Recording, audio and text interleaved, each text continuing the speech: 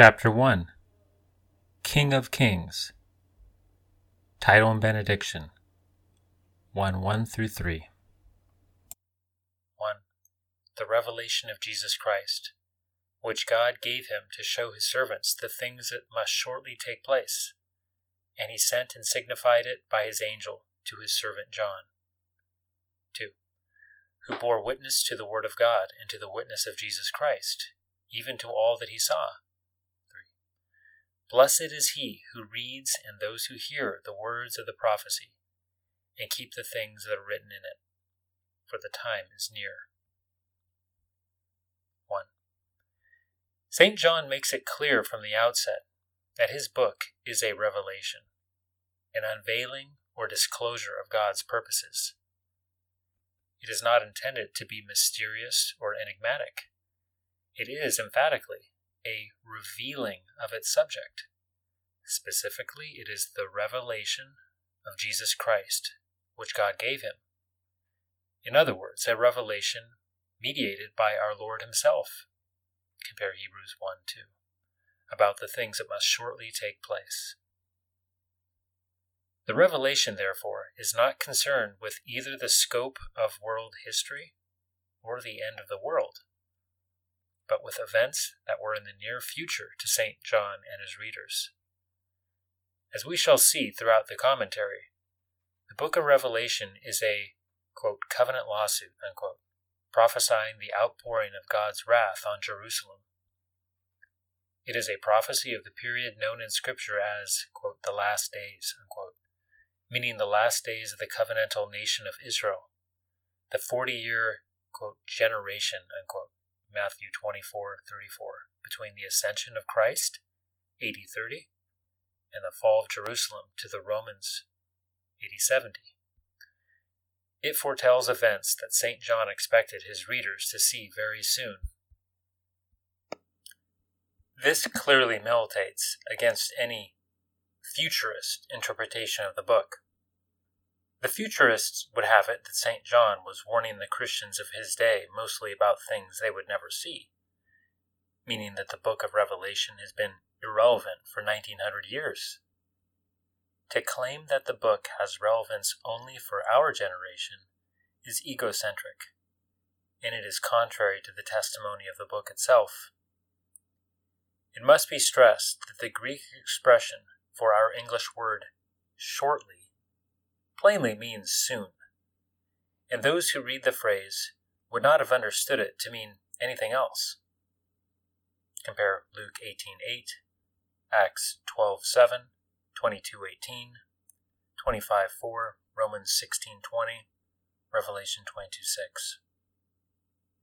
A futurist interpretation is refuted in the very first verse of Revelation.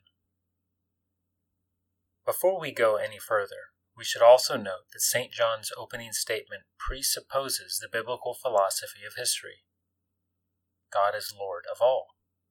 He has an all-embracing plan for his creation, and he rules every atom of reality according to his plan. After all, how does God know the future? The Bible does not indicate that God has some sort of crystal ball with which he can perceive future events. Think about it. There is really no such thing as, quote, the future, unquote, in the sense of something, quote, out there, unquote, that can be divined with the proper equipment. To say that something is in the future is simply to say it does not yet exist. How then does God know the future? The Bible gives only one answer. God knows the future because he planned it. The Lord has established his throne in the heavens, and his kingdom rules over all. Psalm 103:19. Our God is in the heavens. He does whatever he pleases. Psalm 115:3. And all the inhabitants of the earth are accounted as nothing, but he does according to his will in the host of heaven and among the inhabitants of earth. And no one can hold back his hand or say to him, "What have you done?" Daniel 4:35. We have obtained an inheritance, having been predestined according to his purpose, who works all things after the counsel of his will. Ephesians 1:11. Thus, even though, quote, the future, unquote, does not yet exist, it is absolutely certain and secure, because the all-powerful Lord of the universe has infallibly planned it. He, quote, gives life to the dead and calls into being that which does not exist, unquote. Romans 4:17. God knows all things exhaustively because he planned all things exhaustively. Arthur Pink wrote, quote, "The Lord God omnipotent reigneth. His government is exercised over inanimate matter, over the brute beasts, over the children of men, over angels good and evil, and over Satan himself. No revolving of a world, no shining of a star, no storm, no movement of a creature, no actions of men, no errands of angels, no deeds of the devil. Nothing in all the vast universe can come to pass otherwise than God has eternally purposed. Here is a foundation for faith. Here is a resting place for the intellect. Here is an anchor for the soul, both sure and steadfast. It is not blind fate, unbridled evil, man or devil, but the Lord Almighty who is ruling the world, ruling it according to his own good pleasure and for his own eternal glory," unquote. Now, St. John says that these things regarding the future were signified or, quote, signified, unquote, to him by the angel. The use of this word tells us that the prophecy is not simply to be taken as, quote, history written in advance, unquote. It is a book of signs, symbolic representations of the approaching events. The symbols are not to be understood in a literal manner. We can see this by St. John's use of the same term in his Gospel, 12:33, 18:32, 21:19. In each case, it is used of Christ, quote, signifying, unquote, a future event by a more or less symbolic indication, rather than by a prosaic, literal description. And this is generally the form of the prophecies in the Revelation. It is a book of symbols from beginning to end. As G.R. Beasley Murray well said, quote, "The prophet wishes to make clear that he does not provide photographs of heaven," unquote. This does not mean the symbols are unintelligible. The interpretation is not what any individual chooses to make it, nor, on the other hand, are the symbols written in some sort of code, so that all we need is a dictionary or grammar of symbolism to, quote, translate, unquote, the symbols into English. The only way to understand St. John's system of symbolism is to become familiar with the Bible itself. 2:3. An important relationship is set up here. Verse 1 showed us Jesus Christ giving the revelation to St. John. Now, St. John states that he himself bore witness to the Word of God and to the witness of Jesus Christ.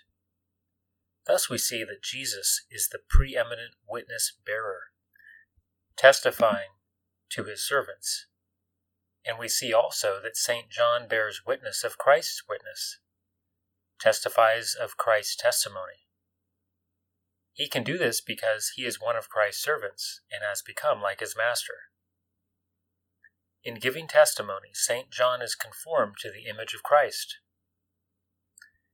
These two patterns, Christ and his servants, bearing dual witness, and Christ's servants bearing his image, are carried on throughout the book, and will inform our understanding of such passages as 11:4-12.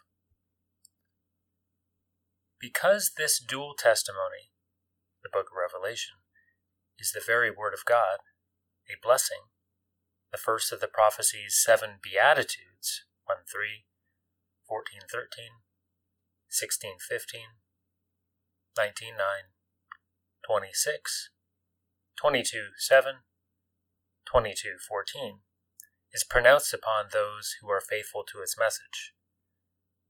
Let us note the specific form of the blessing, for it offers another important pointer to the book's content. Blessed is he who reads and those who hear. St. John has written this prophecy not merely or primarily for individual edification, but for the church in its official gathering for worship. From the beginning, the book of Revelation is placed in a liturgical setting in which a reader reads out the prophecy to the congregation. The Greek word for reads is often used in the New Testament for this liturgical activity. Luke 4:16, Acts 13:27, 15:21, 2 Corinthians 3:15, Ephesians 3:4, Colossians 4:16, 1 Thessalonians 5:27, 1 Timothy 4:13. The book of Revelation, as we shall see, is greatly concerned with liturgy. Indeed, worship is a central theme of the prophecy. By showing us how God's will is done in heavenly worship, St. John reveals how the church is to perform his will on earth. From the liturgy of special worship, we go out into the world to serve God in a liturgy of life. We respond to truth, amen, in special worship, and then respond further in general worship throughout our whole life. St. John's benediction is thus not only for the one who reads and those who hear, but for those who keep its message. The goal of the book is not merely to inform us about, quote, prophetic, unquote, events. The goal of apostolic instruction is always ethical. It is written to produce, quote, love from a pure heart and a good conscience and a sincere faith, unquote. 1 Timothy 1:5. The revelation gives us commandments to keep. And in particular, the first century readers were to heed and obey its instruction, for the crisis was upon them. The time is near, St. John warns, again emphasizing the contemporary relevance of his prophecy. He repeats this warning at the end of the book, 22:6-7, 10. The ancient world would soon be in an uproar as kingdoms shook and crumbled to their foundations, and the Christians needed the revelation as a stable guide during the period of dramatic change which was to come. The end of the world was approaching. Not the destruction of the physical universe, but the passing away of the old world order, the governing of the world around the central sanctuary in Jerusalem. God had established a new nation, a new priesthood, a new humanity worshiping in a new sanctuary. God's house was nearing completion, and the old provisional dwelling, like scaffolding, was about to be torn away. Greeting and Doxology 1:4-8. John to the 7 churches in Asia. Grace to you and peace from him who is, and who was, and who is to come, and from the 7 spirits who are before his throne, and from Jesus Christ, who is the faithful witness, the firstborn from the dead and the ruler of the kings of the earth. To him who loves us and released us from our sins by his blood, and has made us to be a kingdom and priests to his God and Father. To him be the glory and the dominion forever and ever. Amen. Behold, he is coming with the clouds, and every eye will see him, even those who pierced him. And all the tribes of the land will mourn over him. Even so. Amen. I am the Alpha and the Omega, says the Lord God, who is, and who was, and who is to come, the Almighty. 4 through 6. St. John addresses his prophecy to the 7 churches in Asia. It is obvious from the descriptions that follow, chapters 2 to 3, that he definitely has these actual churches in mind.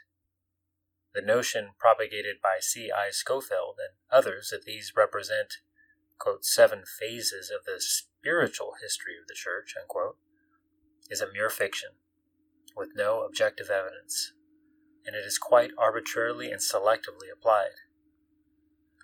There are at least 3 fallacious presuppositions held by those who advocate this doctrine. First, the, quote, 7 ages, unquote, doctrine presupposes that the Church of Revelation covers all of church history, from beginning to end. In defending his view, Scofield says, quote, "It is incredible that in a prophecy covering the church period, there should be no such foreview," unquote. Very true, perhaps, but who says the book of Revelation does cover church history? St. John certainly doesn't. His only claim is that the prophecy covers, quote, "the things that must shortly take place," unquote, 1:1, and that the time of which it speaks is near, 1:3. Thus, the most basic presupposition of the, quote, 7 ages, unquote, view is utterly false. The second presupposition holds that the church will end in defeat and apostasy. The Laodicean, lukewarm, practically apostate church about which Christ has nothing good to say, 3:14 through 22, is supposed to symbolize the Church of Jesus Christ at the end of the age. A corollary of this view is that the, quote, last days, unquote, spoken of in Scripture, in which apostasy is rampant, are the actual last days of Earth's history. The fact that the church ends in victory and triumph is, of course, what the present commentary is intended to demonstrate. Thus, no more need be said here. But it is important to note that the notion of end-time apostasy is a presupposition of the, quote, 7 ages, unquote, view, and those who hold it are assuming what they purport to prove. The third presupposition, of course, is that we are living in the last age of the church. Again, we should note that these people are too often unable to think of themselves as living at any time other than the climax of history. This presupposition is erroneous. The prophecies of the glorious condition of the church to be fulfilled before the return of Christ are far from their accomplishment. We probably have thousands of years to go before the end. We are still in the early church.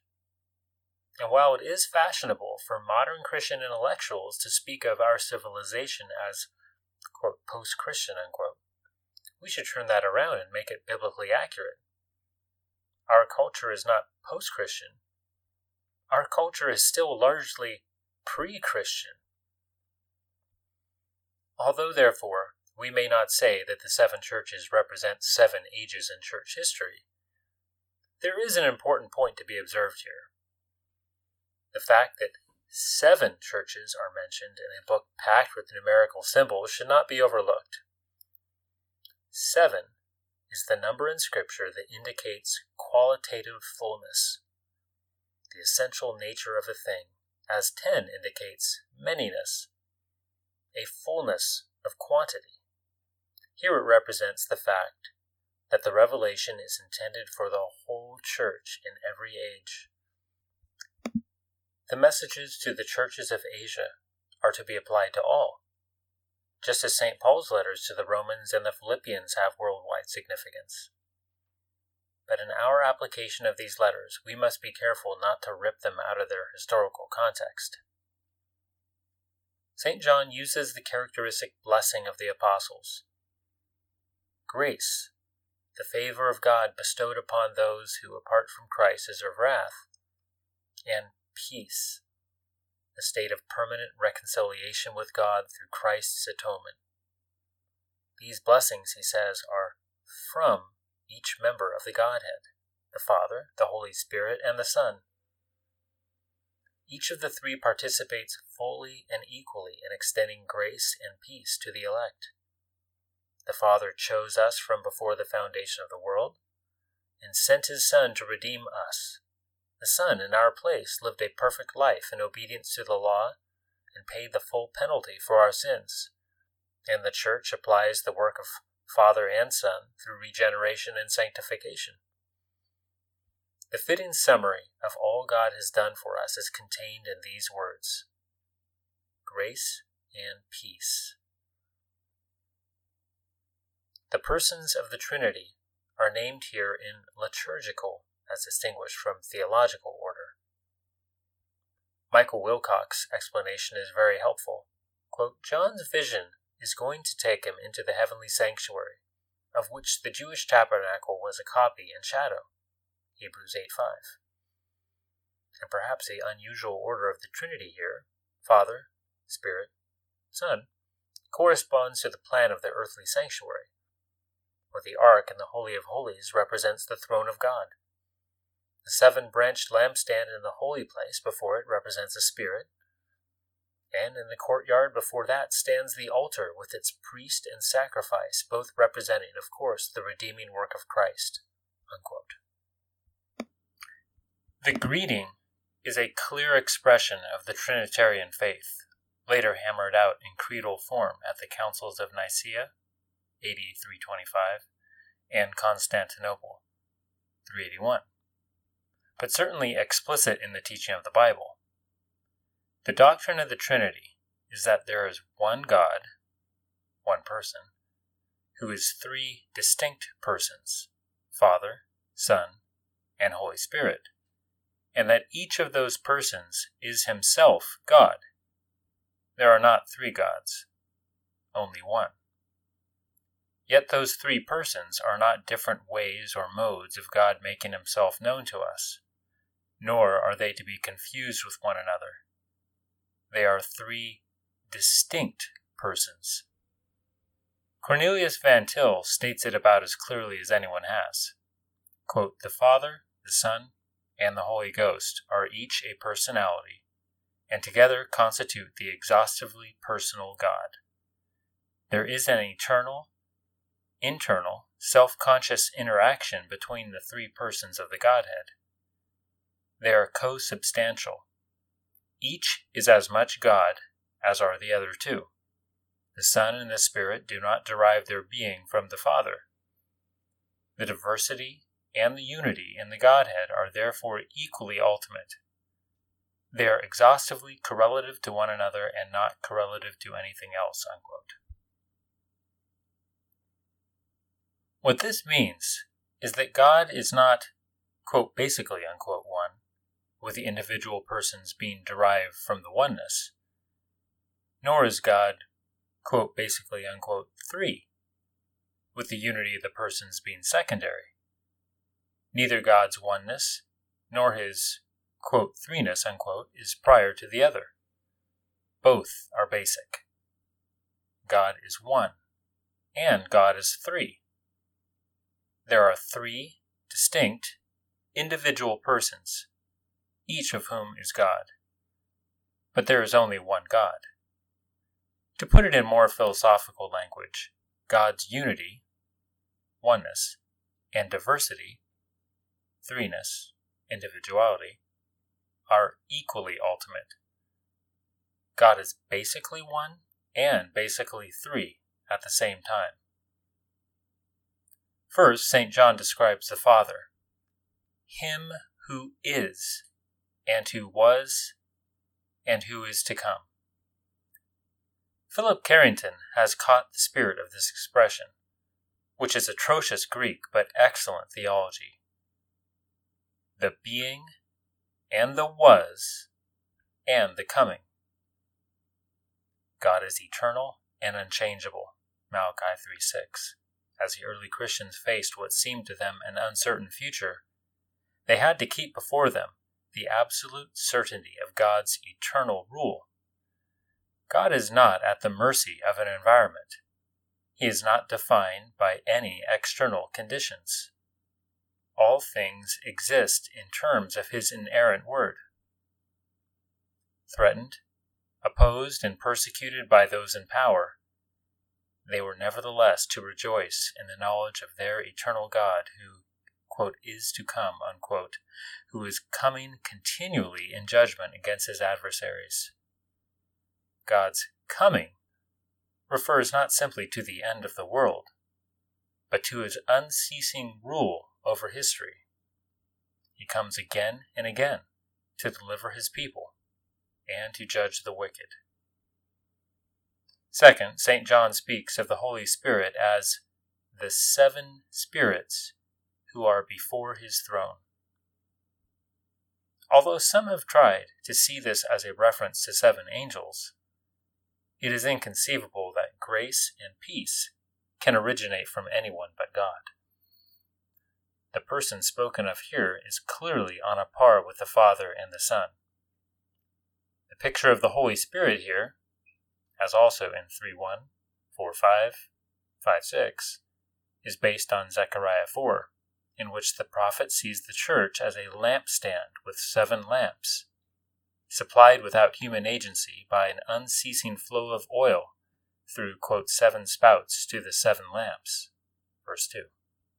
The interpretation of which is, as God tells Zechariah, quote, not by might, not by power, but by my Spirit, verse 6. The Holy Spirit's filling and empowering work in the church is thus described in terms of the number 7, symbolizing fullness and completeness. So it is here in Revelation. Quote, to the 7 churches, grace and peace be unto you. From the 7 spirits, unquote. And the Spirit's work in the church takes place in terms of God's dominion and majesty before his throne. This is, in fact, a marked emphasis in the book of Revelation. The word throne occurs here 46 times. The New Testament book that comes closest to matching that number is the Gospel of Matthew, where it is used only 5 times. The Revelation is a book, above all, about rule. It reveals Jesus Christ as the Lord of history, restoring his people to dominion through the power of the Holy Spirit. The word throne is used particularly in Scripture to refer to God's official court, where he receives official worship from his people on the Sabbath.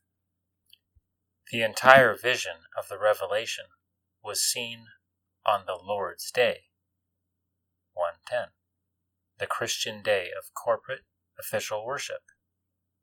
And all the action in the book centers on the worship around the throne of God.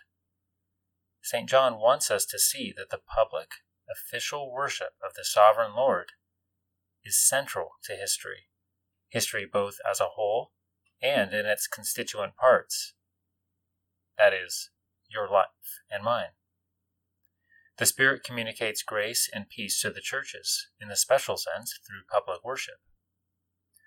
We can go so far as to say this: we cannot have continuing fellowship with God and receive blessings from him apart from the public worship of the church, the, quote, place, unquote, of access to the throne.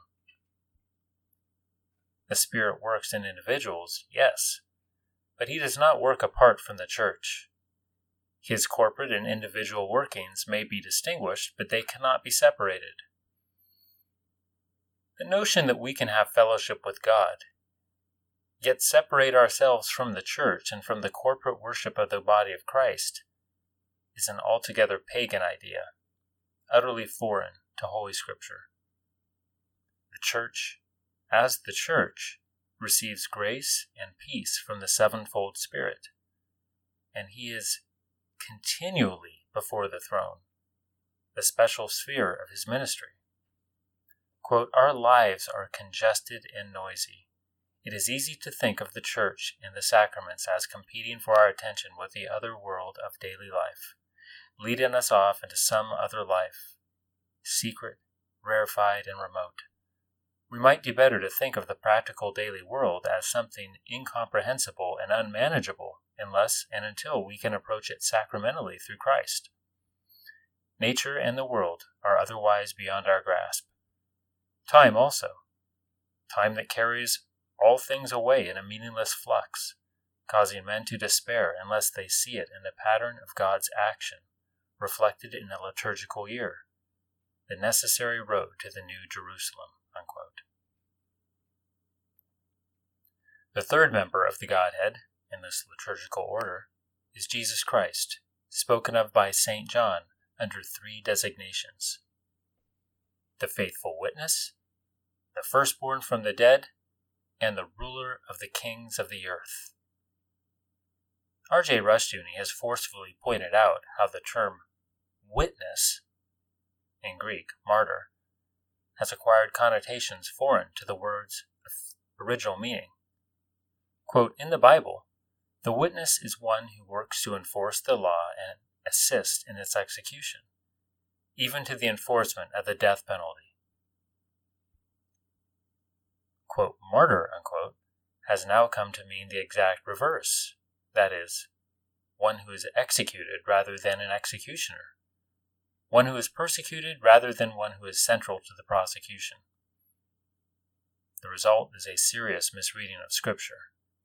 The significance of Jesus Christ as, quote, "the faithful and true witness," unquote, is that he not only witnesses against those who are at war against God, but he also executes them. Jesus Christ therefore witnesses against every man and nation that establishes its life on any other premise than the sovereign and triune God and his infallible and absolute law word. Unquote. The theme of Christ as the preeminent witness is important in Revelation, as we noted above on verse 2. By way of supplementing Rushdoony's analysis, we may observe that a central aspect of Christ's witness-bearing was his death at the hands of false witnesses. Those in this book who bear witness in his image will also do so at the cost of their lives. 6:9, 12:11. The modern connotation of the word martyr is not thus so far-fetched and unbiblical as it might appear at first glance. But it is necessary, as Rushdoony has shown, to recall the basic meaning of the term. Jesus is also the firstborn from the dead. By his resurrection from the dead, he has attained supremacy, having, quote, "first place in everything," unquote, Colossians 1:18. As Peter said on the day of Pentecost, quote, "This Jesus God raised up again, to which we are all witnesses. Therefore, having been exalted to the right hand of God, and having received from the Father the promise of the Holy Spirit, he has poured forth this which you both see and hear. For it was not David who ascended into heaven, but he himself says, 'The Lord said to my Lord, sit at my right hand until I make thine enemies a footstool for thy feet.' Therefore let all the house of Israel know for certain that God has made him both Lord and Christ, this Jesus whom you crucified." Unquote. Acts 2:32-36. God fulfilled the promise he had made long before. Quote, "I will make him my firstborn, the highest of the kings of the earth." Unquote. Psalm 89:27. St. John obviously had this passage from the Psalms in mind, for the next designation he gives to our Lord is the ruler of the kings of the earth. Christ's priority and sovereignty are above all. He is not, quote, "only," unquote, the Savior, waiting for a future cataclysmic event before he can become king. He is the universal king now, in this age, sitting at his Father's right hand while all his enemies are being put under his feet. This process of taking dominion over all the earth in terms of his rightful title is going on at this moment, and has been ever since he rose from the dead. As firstborn and only begotten, Christ possesses the crown rights of all creation. Quote, "All authority in heaven and earth has been given to me," unquote, he claimed, Matthew 28:18. All nations have been granted to him as his inheritance, and the kings of earth are are under court orders to submit to him. Psalm 2, 8-12. Commenting on Christ's title, Ruler of the Kings of the Earth, William Symington wrote, quote, "The persons who are here supposed to be subject to Christ are kings, civil rulers, supreme and subordinate, all in civil authority, whether in the legislative, judicial, or executive branches of government. Of such, Jesus Christ is Prince, Ruler, Lord, Chief, the first in power, authority, and dominion." Unquote. This, in fact, is precisely the reason for the persecution of Christians by the state. Jesus Christ, by the gospel, has asserted his absolute sovereignty and dominion over the rulers and nations of earth. They have a choice: either submit to his government and law, accepting his non-negotiable terms of surrender and peace, or be smashed to bits by the rod of his anger. Such an audacious, uncompromising position is an affront to the dignity of any self-respecting humanist. Much more so to rulers who are accustomed to thinking of themselves as gods walking on earth.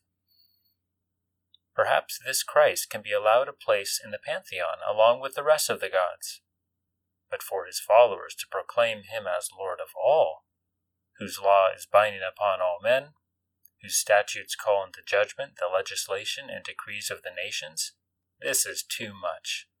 It is inexcusable and cannot be allowed. It would have been much easier on the early Christians, of course, if they had preached the popular retreatist doctrine that Jesus is Lord of the, quote, heart, unquote, that he is concerned with, quote, spiritual, unquote, meaning non-earthly, conquests, but isn't the least bit interested in political questions, that he is content to be, quote, Lord, unquote, in the realm of the Spirit, while Caesar is Lord everywhere else, that is, where we feel it really matters. Such a doctrine would have been no threat whatsoever to the gods of Rome. In fact, Caesar couldn't ask for a more cooperative religion. Toothless, impotent Christianity is a gold mine for statism.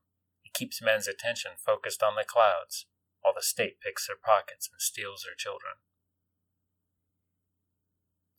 But the early church was not aware of this escapist teaching.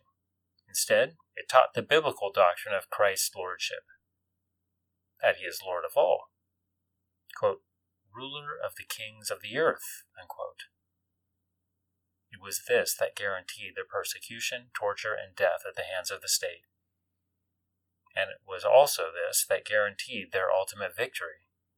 Because Jesus is universal Lord, all opposition to his rule is doomed to failure and will be crushed, because Christ is King of Kings.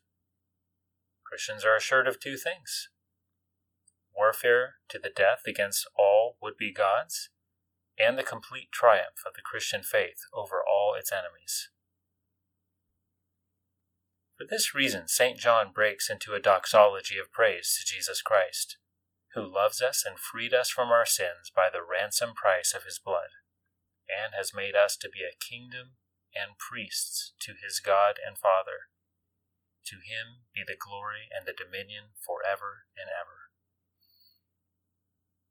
Not only have we been redeemed from our slavery, but we have been constituted as a kingdom of priests.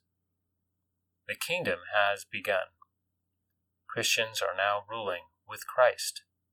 Ephesians 1:20-22, 2:6, Colossians 1:13. And our dominion will increase across the world. Revelation 5:9-10. We are a victorious, conquering priesthood, bringing all areas of life under his rule. 7:8. Verse 7 announces the theme of the book, which is not the second coming of Christ, but rather the coming of Christ in judgment upon Israel, in order to establish the church as a new kingdom. He is coming with the clouds.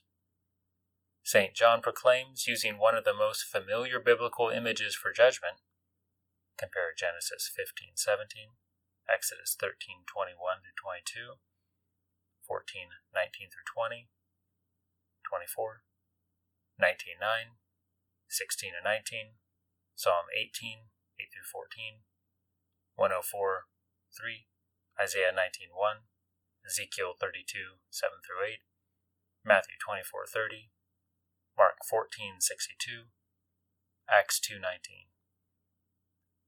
This is the glory cloud, God's heavenly chariot by which he makes his glorious presence known. The cloud is a revelation of his throne as he comes to protect his people and destroy the wicked. One of the most striking descriptions of God's, quote, coming in the clouds, unquote, is in Nahum's prophecy against Nineveh, Nahum 1, 2 through 8. The Lord is a jealous and avenging God. The Lord takes vengeance and is filled with wrath. The Lord takes vengeance on his foes and maintains his wrath against his enemies. The Lord is slow to anger and great in power. He will not leave the guilty unpunished. His way is in the whirlwind and the storm, and clouds are the dust of his feet. He rebukes the sea and dries it up. He makes all the rivers run dry. Bashan and Carmel wither, and the blossoms of Lebanon fade. The mountains quake before him, and the hills melt away. The earth trembles at his presence, the world and all who live in it. Who can withstand his indignation? Who can endure his fierce anger? His wrath is poured out like fire. The rocks are shattered before him. The Lord is good, a refuge in times of trouble. He cares for those who trust in him. But with an overwhelming flood, he will make an end of Nineveh. He will pursue his foes into darkness. His coming in the clouds thus brings judgment and deliverance in history. There is no reason in either the overall biblical usage of this term or its immediate context here to suppose that the literal end of the physical world is meant, although the sense can certainly be applied to the last day as well. St. John is speaking of the fact, stressed throughout the, quote, last days, unquote, period by the apostles, that a crisis was quickly approaching. As he had promised, Christ would come against the present generation, quote, in the clouds, unquote, in wrathful judgment against apostate Israel, Matthew 23 through 25, and every eye will see him, even those who pierced him, the Gentiles, John 19:34 and 37. The crucifiers would see him coming in judgment. That is, they would experience and understand that his coming would mean wrath on the land. Compare the use of the word see in Mark 1:44, Luke 17:22, John 3:36, Romans 15:21. The Lord had used the same terminology of his coming against Jerusalem at the end of that generation, Matthew 24:30, and he even warned the high priest, quote, "You shall see the Son of Man sitting at the right hand of power and coming on the clouds of heaven," unquote, Matthew 26:64. In other words, the apostates of that evil generation would understand the meaning of Christ's ascension, the definitive coming of the Son of Man, the second Adam, Daniel 7:13. In the destruction of their city, their civilization, their temple, their entire world order, they would understand that Christ had ascended to his throne as Lord of heaven and earth. They would see that the Son of Man had come to the Father. Jesus had said also that, quote, all the tribes of the land will mourn, unquote, on the day of his coming, Matthew 24:30. That, quote, weeping shall be there and the gnashing of teeth, Matthew 24:51. St. John repeats this as part of the theme of his prophecy. All the tribes of the land, the Jews, will mourn over him. Both Jesus and St. John thus reinterpreted this expression, borrowed from Zechariah 12:10-14, where it occurs in an original account of Israel's mourning in repentance. But Israel had gone beyond the point of no return. Their mourning would not be that of repentance, but sheer agony and terror. Yet this does not negate the promises in Zechariah. Indeed, through Christ's judgment on Israel, by means of her excommunication, the world will be saved. And through the salvation of the world, Israel herself will turn again to the Lord and be saved. Romans 11:11-12, 15, 23-24. Because Christ comes in the clouds, in history, judging men and nations, the earth is redeemed. He comes not simply for judgment, but for judgment unto salvation. Quote, when your judgments come upon the earth, the people of the world learn righteousness. Unquote. Isaiah 26:9. From the beginning, the ultimate purpose of the coming of Christ has been redemptive.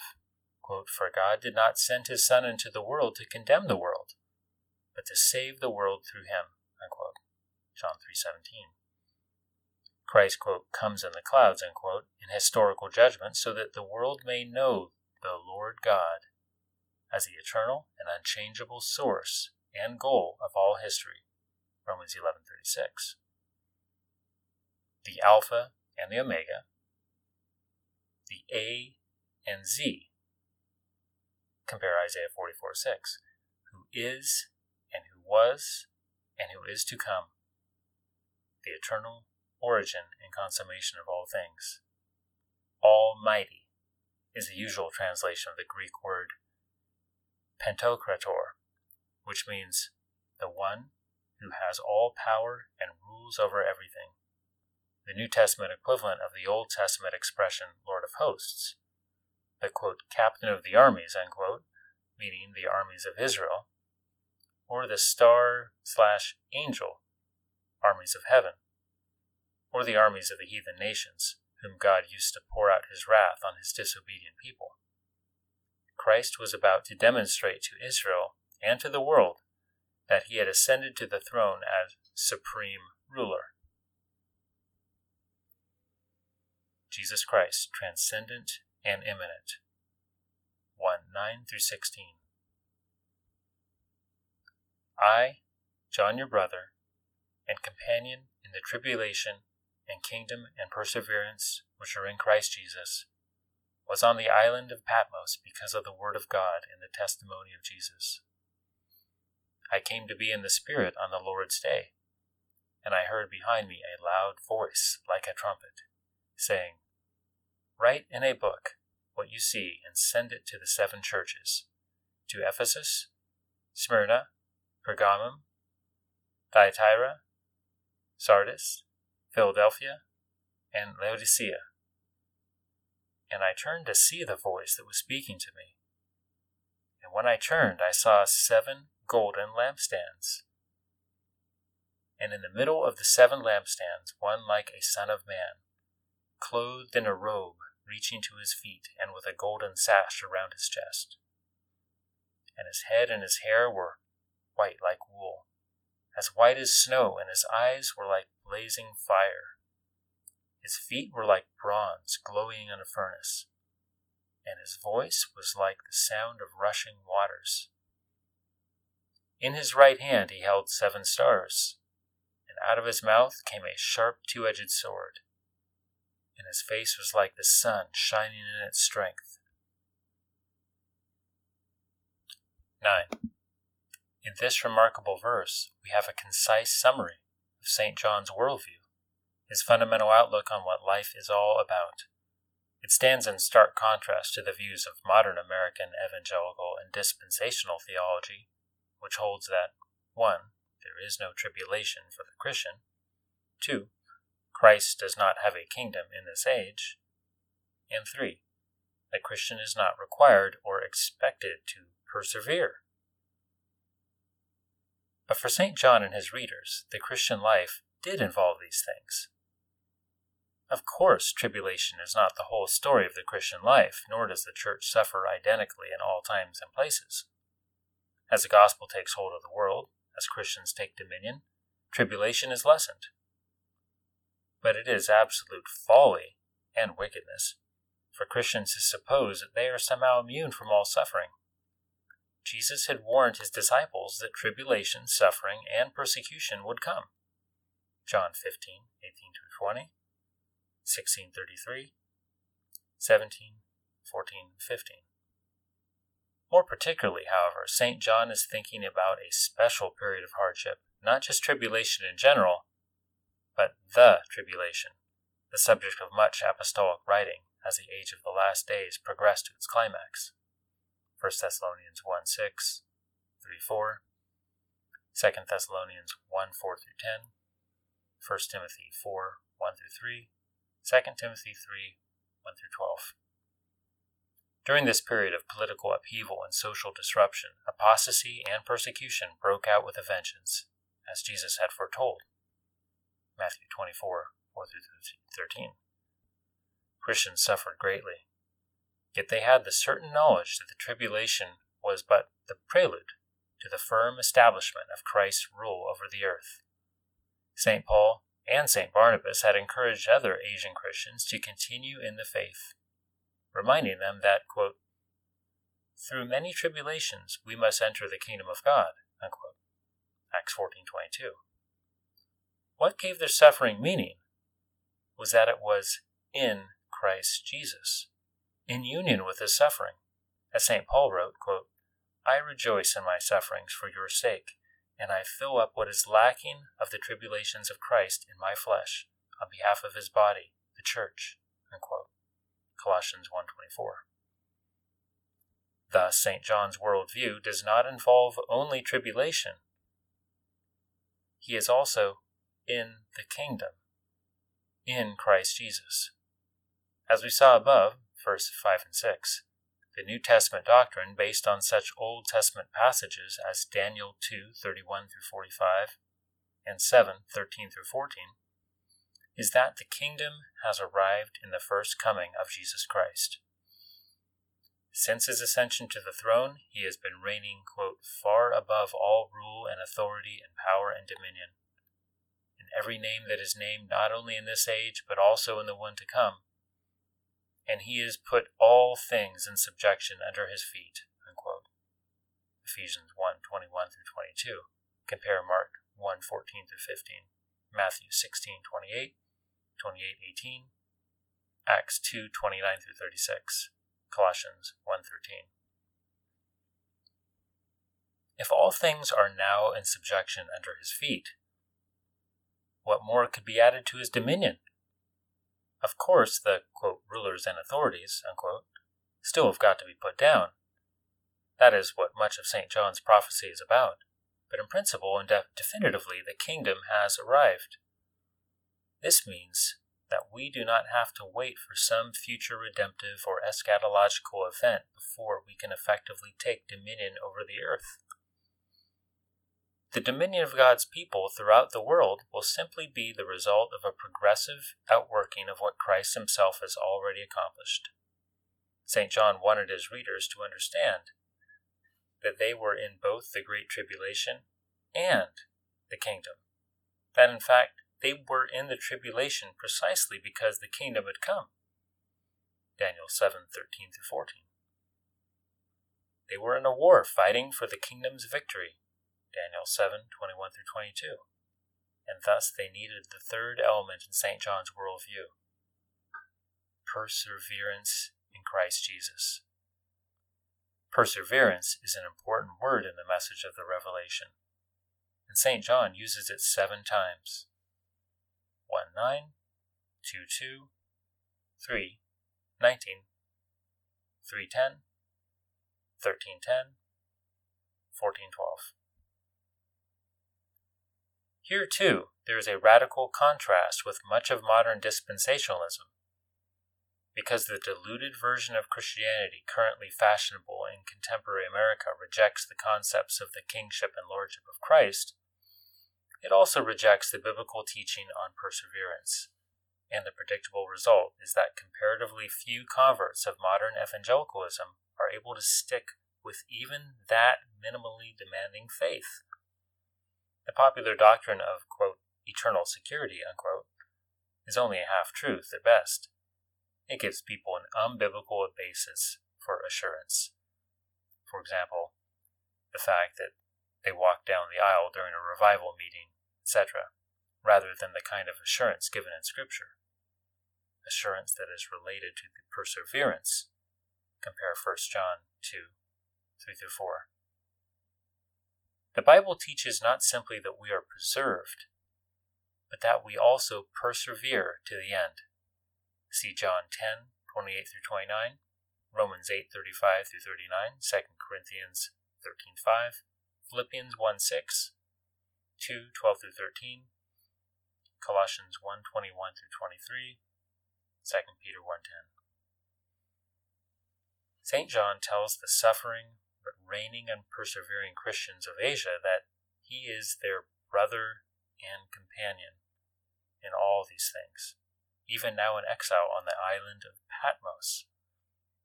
This was a punishment for his apostolic activity, but the language in which he expresses it is interesting.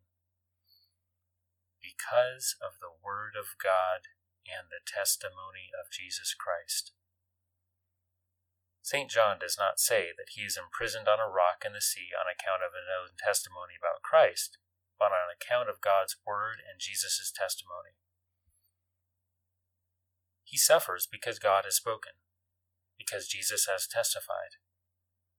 Christ, the faithful witness, has borne the testimony against the would-be gods of this age, and they have fought back by imprisoning the apostle. This is why the tribulation and kingdom and perseverance in which these believers share are all in Christ Jesus. His testimony has determined the course of history. 10. When St. John says he came to be in the Spirit, he does not mean that he felt good. The expression has nothing to do with his personal, subjective attitude or frame of mind, but it does refer to a definite experience.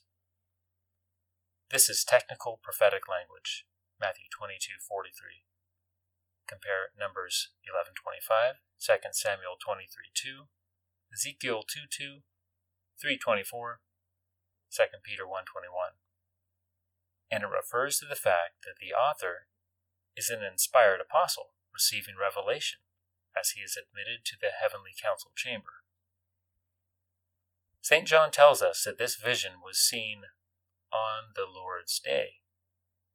The origin of this important term goes all the way back to the first Sabbath, when God rested from creation.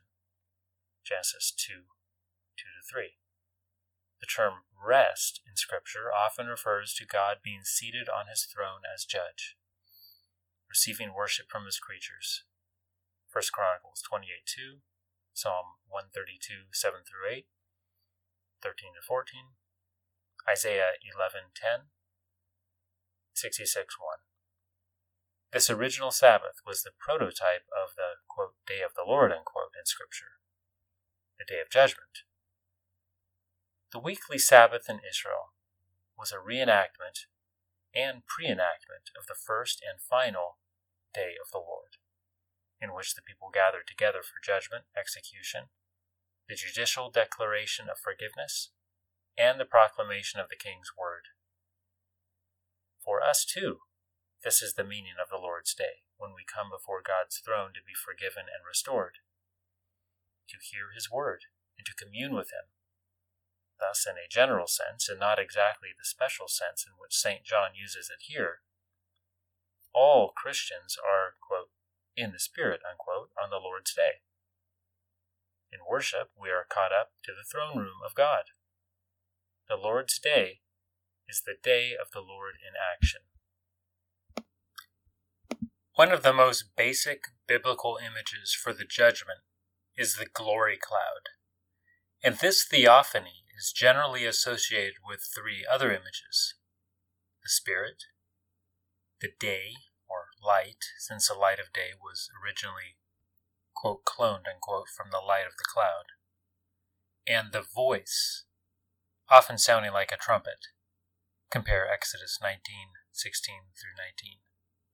In fact, these three are mentioned right at the beginning in the garden, when Adam and Eve, quote, heard the voice of the Lord God traversing the garden as the Spirit of the day, unquote.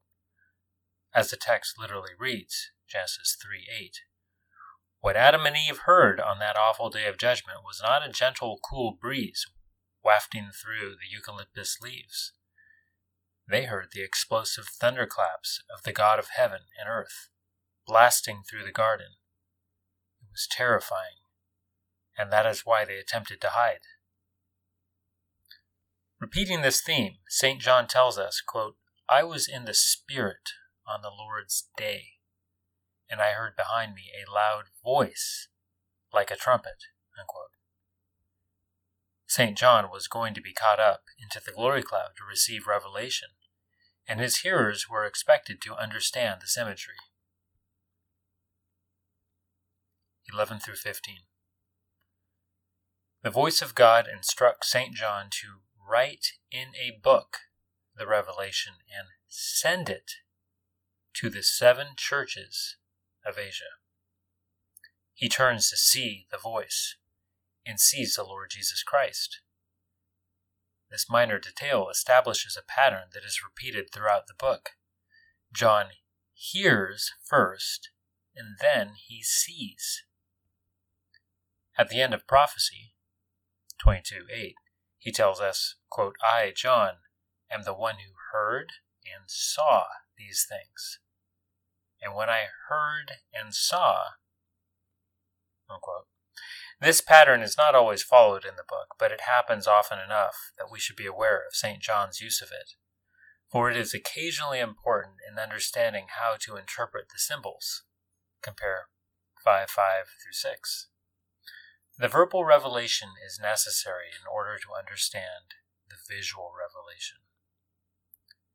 St. John suddenly finds himself in the holy place, for he sees 7 golden lampstands, and in the middle of the 7 lampstands, one like a son of man. The imagery here is clearly taken from the tabernacle, but with a significant difference. In the earthly holy place, there was 1 lampstand with 7 lamps. Here, St. John sees 7 lampstands connected to each other in the person who stands in their midst. The symbolism involved here will be discussed under verse 20. The important thing to note at present is simply the picture conveyed by this imagery. Jesus Christ is the 1 lampstand, uniting the 7 lamps, each of which turns out to be itself a lampstand. Christ is surrounded by light.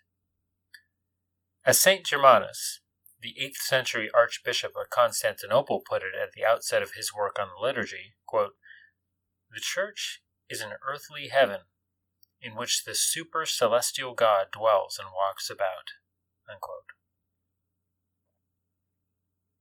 The description of Christ in verses 13 through 16 involves a blend of Old Testament images.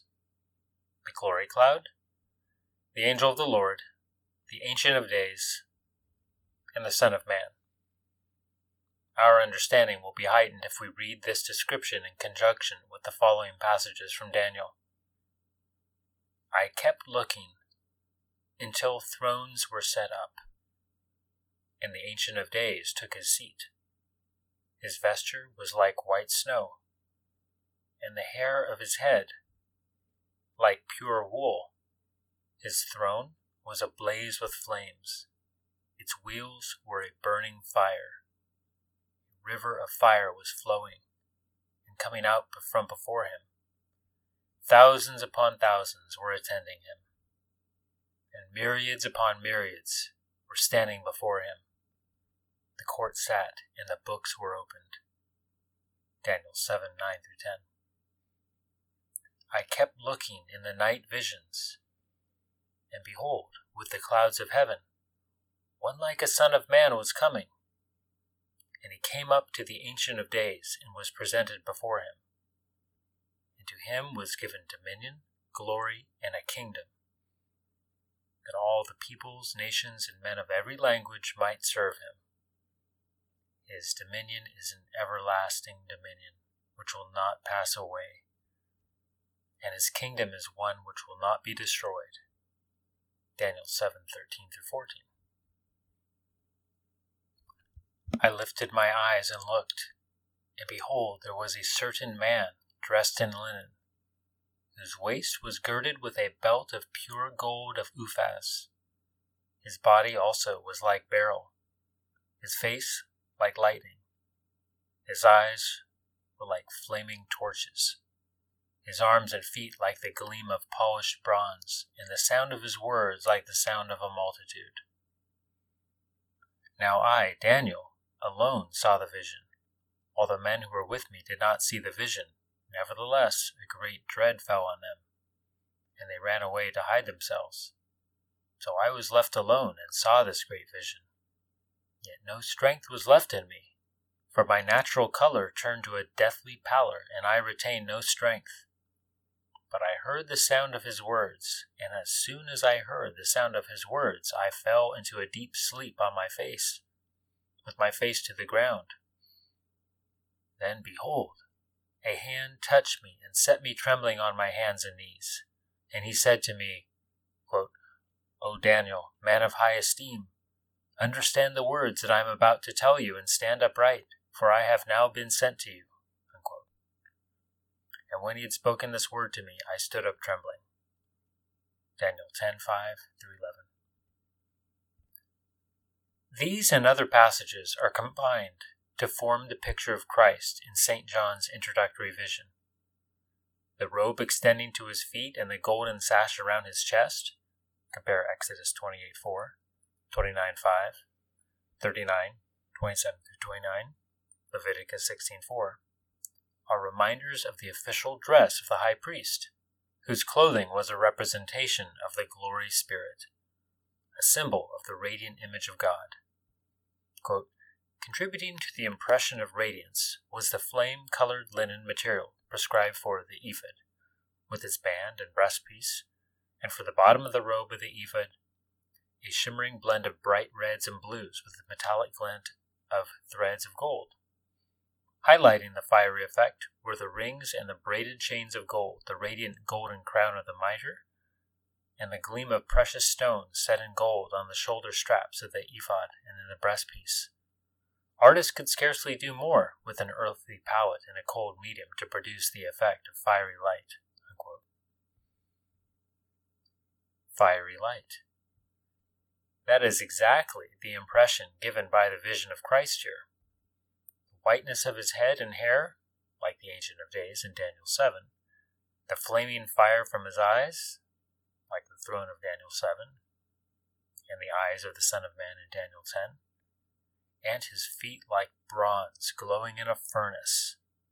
The term for bronze may refer to an alloy of gold and silver. Compare Malachi 3:2-3.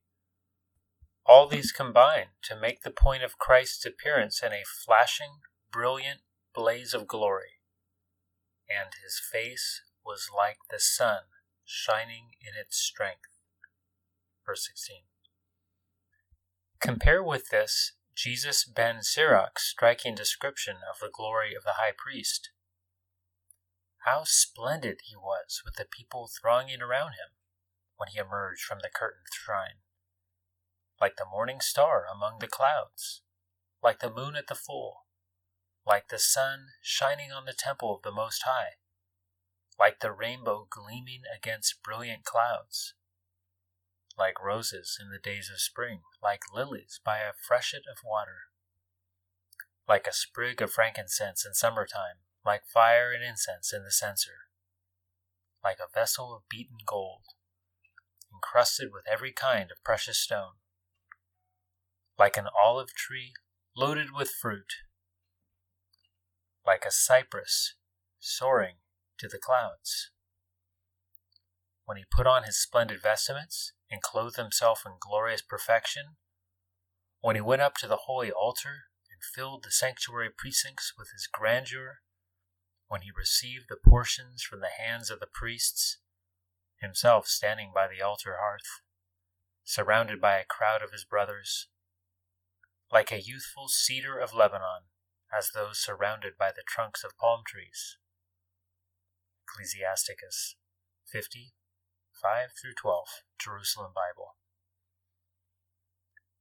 Completing the glorious picture of Christ is the statement that his voice was like the sound of rushing waters.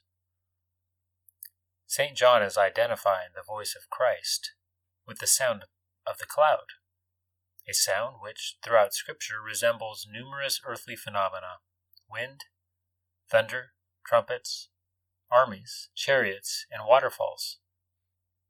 Or perhaps we should say that all these earthly phenomena were created to resemble various facets of the cloud. The conclusion should be obvious. The resurrected, transfigurated Jesus is the incarnate glory of God. 16. In his right hand he held 7 stars. St. John goes on more fully to interpret this in verse 20. But we should consider first the immediate impression this sight would give to St. John and his readers. The 7 stars make up the open cluster of stars known as the Pleiades, poetically thought of in the ancient world as being bound together on a chain, like a necklace. The Pleiades, forming part of the constellation Taurus, are mentioned in Job 9, 5-9, 38, 31-33, and Amos 5:8. The sun is with Taurus in spring, Easter, and the Pleiades are thus a fitting symbol in connection with the coming of Christ. He holds the stars that announce the rebirth and flowering of the world. The other biblical references make it clear that the one who holds the 7 stars is the Almighty Creator and Sustainer of the universe. But there is another dimension to this imagery. The symbolic use of the 7 stars was quite well known in the first century, for the 7 stars appeared regularly on the emperor's coins as symbols of his supreme political sovereignty. At least some early readers of the Revelation must have gasped in amazement at St. John's audacity in stating that the 7 stars were in Christ's hand. The Roman emperors had appropriated to themselves a symbol of dominion that the Bible reserves for God alone. And, St. John is saying, Jesus Christ has come to take it back. The 7 stars, and with them all things in creation, belong to him. Dominion resides in the right hand of the Lord Jesus Christ. Naturally, there will be opposition to all this, but St. John makes it clear that Christ is on the offensive, coming forth to do battle in the cause of his crown rights. Out of his mouth came a sharp, 2-edged sword. His word that works to save and to destroy. The image here is taken from the prophecy of Isaiah. Quote, "He will strike the land with the rod of his mouth, and with the breath of his lips he will slay the wicked." Unquote. Isaiah 11:4. It is used again in Revelation to show Christ's attitude towards heretics. Quote, "I will make war against them with the sword of my mouth." Unquote. 2:16. And yet again to show the word of God conquering the nations. 19:11-16. Not only is Christ in conflict with the nations, but he declares that he will be completely victorious over them, subduing them by his bare word, the sharp and powerful 2-edged sword that comes from his mouth. Hebrews 4:12.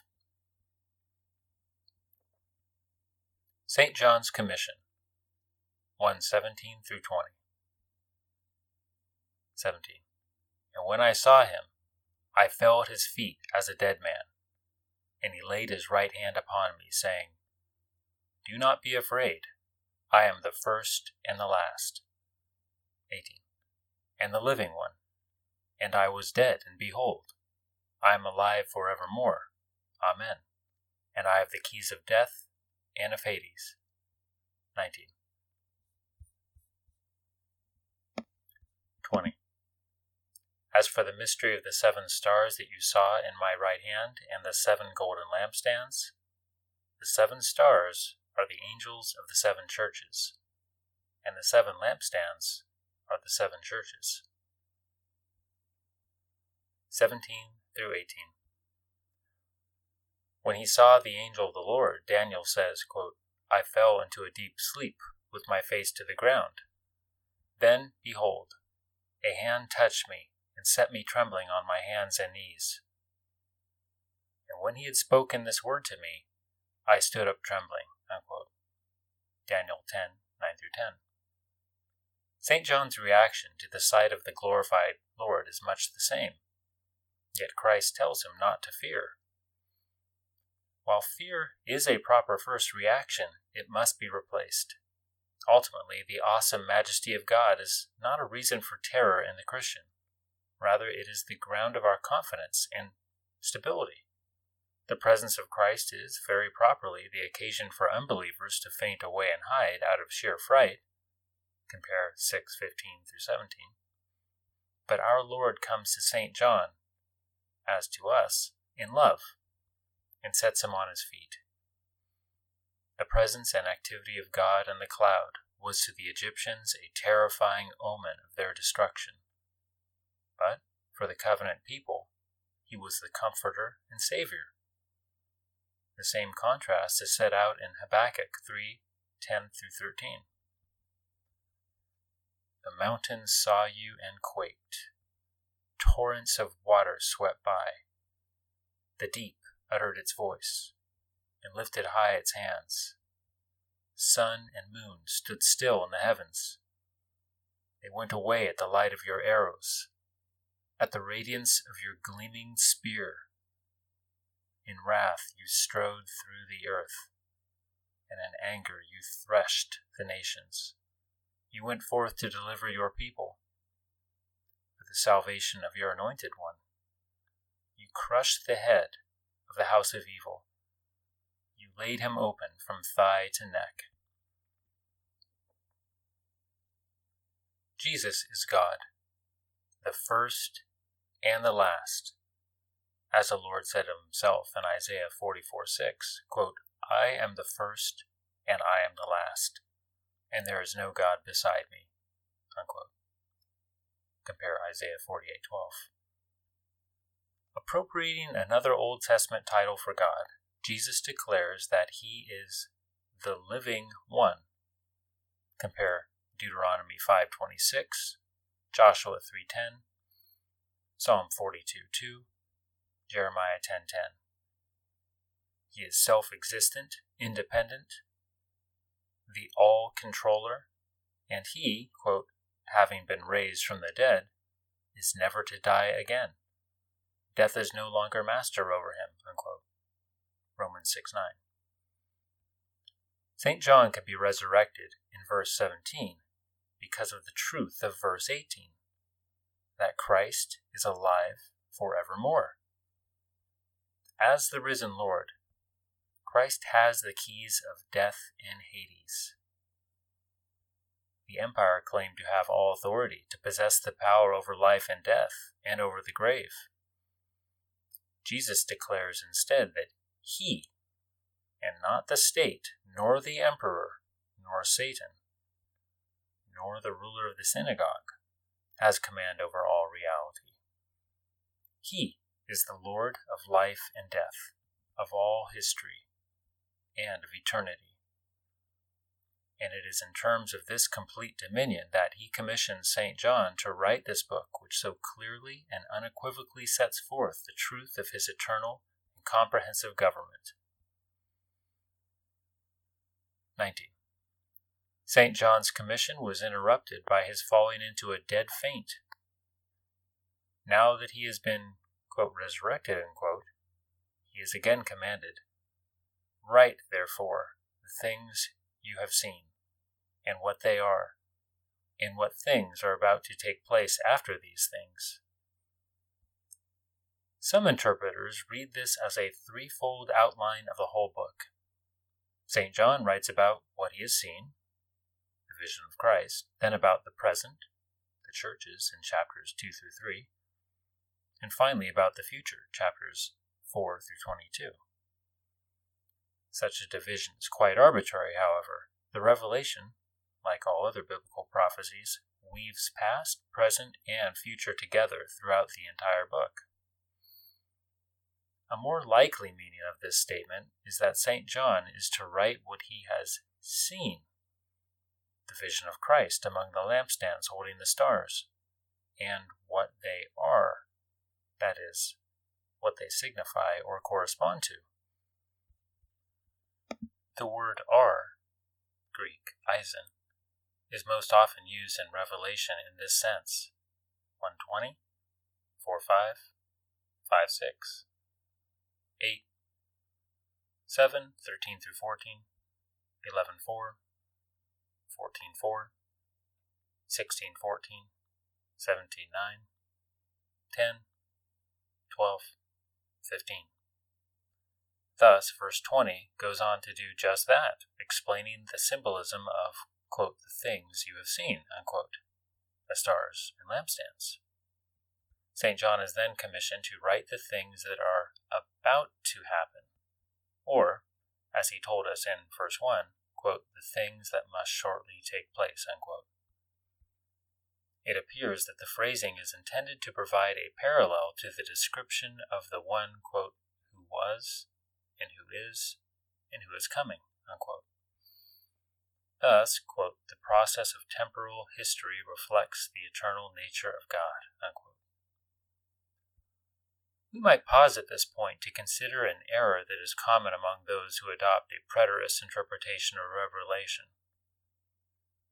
The two facts of St. John's symbolic style and his clearly anti-status content have led some to believe that the politically sensitive message determined the use of symbolism, that St. John wrote the Revelation in a secret code in order to hide his message from the imperial bureaucrats. This is the view of James Callis, who incidentally also holds that John wrote in the time of the Emperor Domitian rather than Nero. He writes in deliberately disguised language. He resorts to imagery the Romans will not understand. He cannot write in a literal and obvious way. He cannot say in clear and unambiguous terms what lies closest to his heart. What would happen if he wrote what he believed? That Domitian was a blasphemous son of the devil himself? What would happen if he cried out that the Roman Empire, in its demand that men bow down and worship Caesar, was a diabolical scheme of Satan himself designed to win men away from Jesus? The letter would never be delivered. It would never clear the censors. And thus he must camouflage and conceal his true meaning. He must resort to non-literal symbolism, to obscure and apparently meaningless references which his Roman censors would see merely as the senile musings of a mad old man.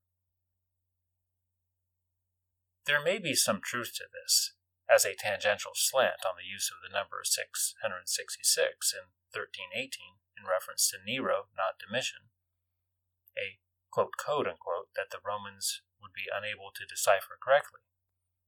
But even without that reference, the Book of Revelation is a clearly treasonous document, and any state bureaucrat would have been able to figure that out. Consider what we have seen already in St. John's description of Jesus Christ. The mere assertion that he is ruler of the kings of the earth is an assault on the emperor's autonomy. The very first chapter of Revelation is actionable, and the symbolism does not obscure the fact in the slightest. The reason for the use of symbolism is that the revelation is a prophecy. Symbolism is prophetic language. We must remember, too, that the Roman government knew very well who St. John was. He was not, quote, a mad old man, unquote, who had been exiled for mere, quote, senile musings, unquote. He was an apostle of the Lord Jesus Christ, under the imperial ban on account of the word of God and the testimony of Jesus. 1:9. 20. Jesus explains to St. John the mystery of the 7 stars and of the 7 golden lampstands. Here, too, it is important to stress that these are not code names. Biblical symbolism doesn't work that way. Instead, biblical symbolism sets things in relationship to each other. It builds associations in our minds and asks us to see objects from this perspective. These statements about the stars and lampstands are not, quote, definitions, unquote, but state different ways of looking at the angels and the churches. Michael Wilcock's comments help us understand this use of symbolism. Quote, a very cursory study of the New Testament use of the word mystery shows that it does not there carry its usual modern sense of puzzle. It is indeed something hidden, but not in such a way that you can follow a series of clues and eventually find it out. Rather, it is a truth which you either know or you do not know, depending on whether or not it has been revealed to you, unquote. Thus, when Christ identifies these things with each other, he is not saying, quote, that one is symbol while the other is what the symbol really means. He is saying that here are 2 things which correspond to each other, being equally real from different points of view, unquote. In other words, quote, we have not an explanation of a symbolic term by a real one, but a statement that these 2 terms, which are equally real, are simply interchangeable. John is not giving explanations, but equivalents. He is not concerned to tell us that lampstands, which we do not understand, means church, which we do. He is rather concerned to tell us things about the lampstands and the bride and the city and the church, the 24 elders and the 144,000 and their numberless multitude. Their meaning we should know already from the rest of Scripture, and he merely reminds us in passing that all these correspond to one another and are different descriptions of the same thing. The 7 stars thus correspond to the angels of the 7 churches. Angels and stars are often linked up in the Bible. Compare Jude 5:20, Job 38:7, Isaiah 14:13, Jude 13, Revelation 8:10-12, 9:1, 12:4, and here the angels of the churches are associated with the constellation of the Pleiades. See comments on verse 16. In addition, and this is one of those things that, as Wilcock pointed out above, quote, we should know already from the rest of Scripture, unquote, both angels and stars are associated with government and rule. Compare Genesis 37:9, Jude 5:20, Daniel 8:9-11, 10:13, 20-21. Now, when the Lord speaks to the 7 churches in chapters 2-3, he addresses the angel of each church. Clearly, Christ holds the angels of the churches responsible for the life and conduct of their respective churches. Then, in the later portions of the prophecy, we see 7 angels pouring out judgments upon the rebellious earth. Compare Revelation 8-9, 16. These are all correspondences. The 7 stars, the constellation of resurrection and dominion, are the angels, which correspond to the government of the church. A further aspect of the Bible's angel imagery which supports this interpretation concerns the relationship between angels and prophets. The chief mark of the biblical prophet was that he had stood in the presence of God and the angels during the sessions of the heavenly council. Compare Isaiah 6:1-8, Ezekiel 1-3, 10. Thereby becoming its authoritative spokesman to God's people. Compare Jeremiah 15:19. The essential difference between the true prophet and the false prophet was that the true prophet had been taken up by the Spirit into the cloud to take part in this assembly. Thus says the Lord of hosts, do not listen to the words of the prophets who are prophesying to you. They are leading you into futility. They speak a vision of their own imagination, not from the mouth of the Lord. But who has stood in the counsel of the Lord, that he should see and hear his word? Who has given heed to his word and listened? I did not send these prophets, but they ran. I did not speak to them, but they prophesied. But if they had stood in my counsel, then they would have announced my words to my people, and would have turned them back from their evil way and from the evil of their deeds. Jeremiah 23:16-22. The prophets not only observed the deliberations of the heavenly council, compare 1 Kings 22:19-22, they actually participated in them. Indeed, the Lord did nothing without consulting his prophets. Amos 3:7. This is why the characteristic activity of the biblical prophet is intercession and mediation. Compare Genesis 18:16-33, 27, the first occurrence of the word prophet in Scripture. As members of the council, the prophets have freedom of speech with God and are able to argue with him, often persuading him to change his mind. Compare Exodus 32:7-14, Amos 7:1-6. They are his friends, and so he speaks openly with them.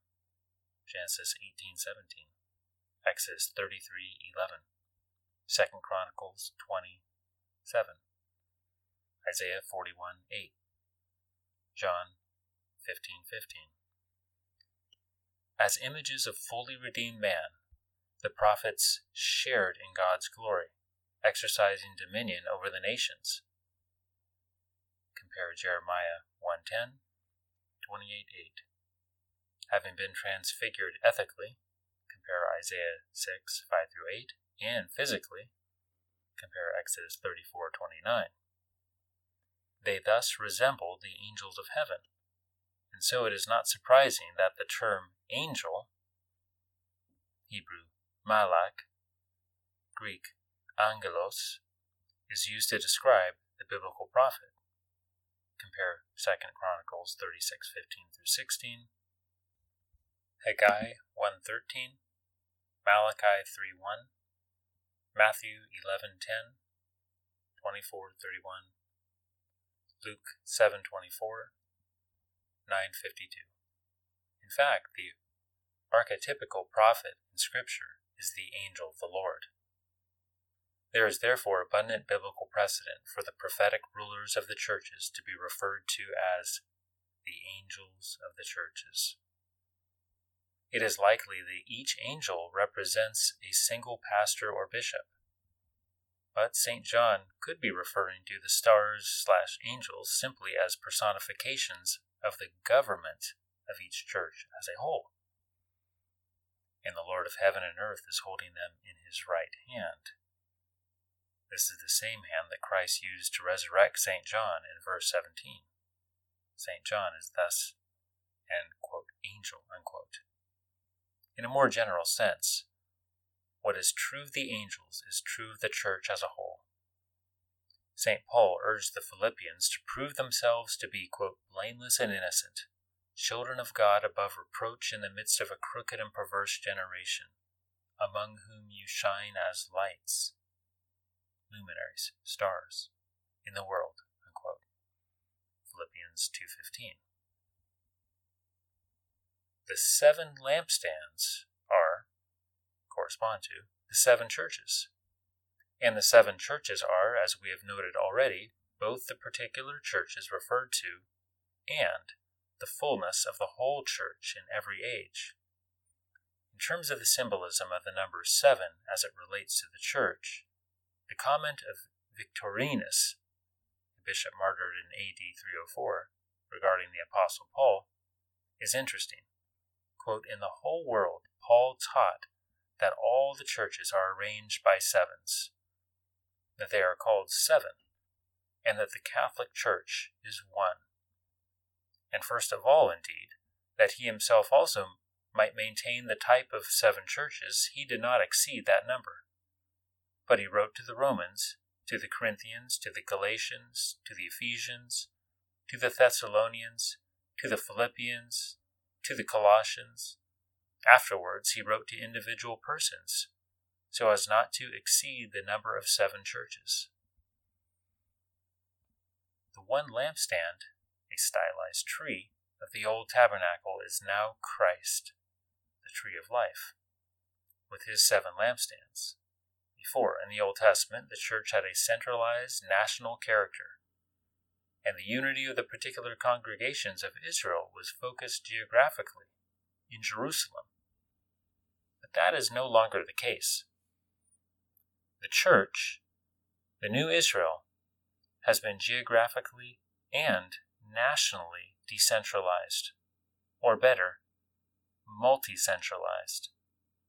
The church is still a 7, still a unity, but what holds it together is not a special holy piece of real estate.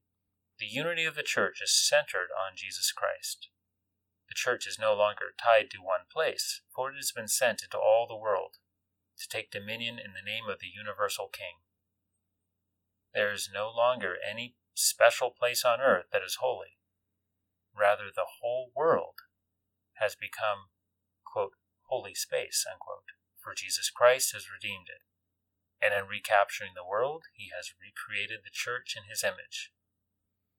For just as Christ is seen here in a blaze of glorious light, so the church, which he carries and upholds, is characterized by light. Compare the descriptions of the church in 21:9 through 22:5. The light-bearing churches, whose very governments glisten with star-like brilliance, shine upon the world with the light of Jesus Christ, with the result that men will see their good works and glorify their Father, who is in heaven.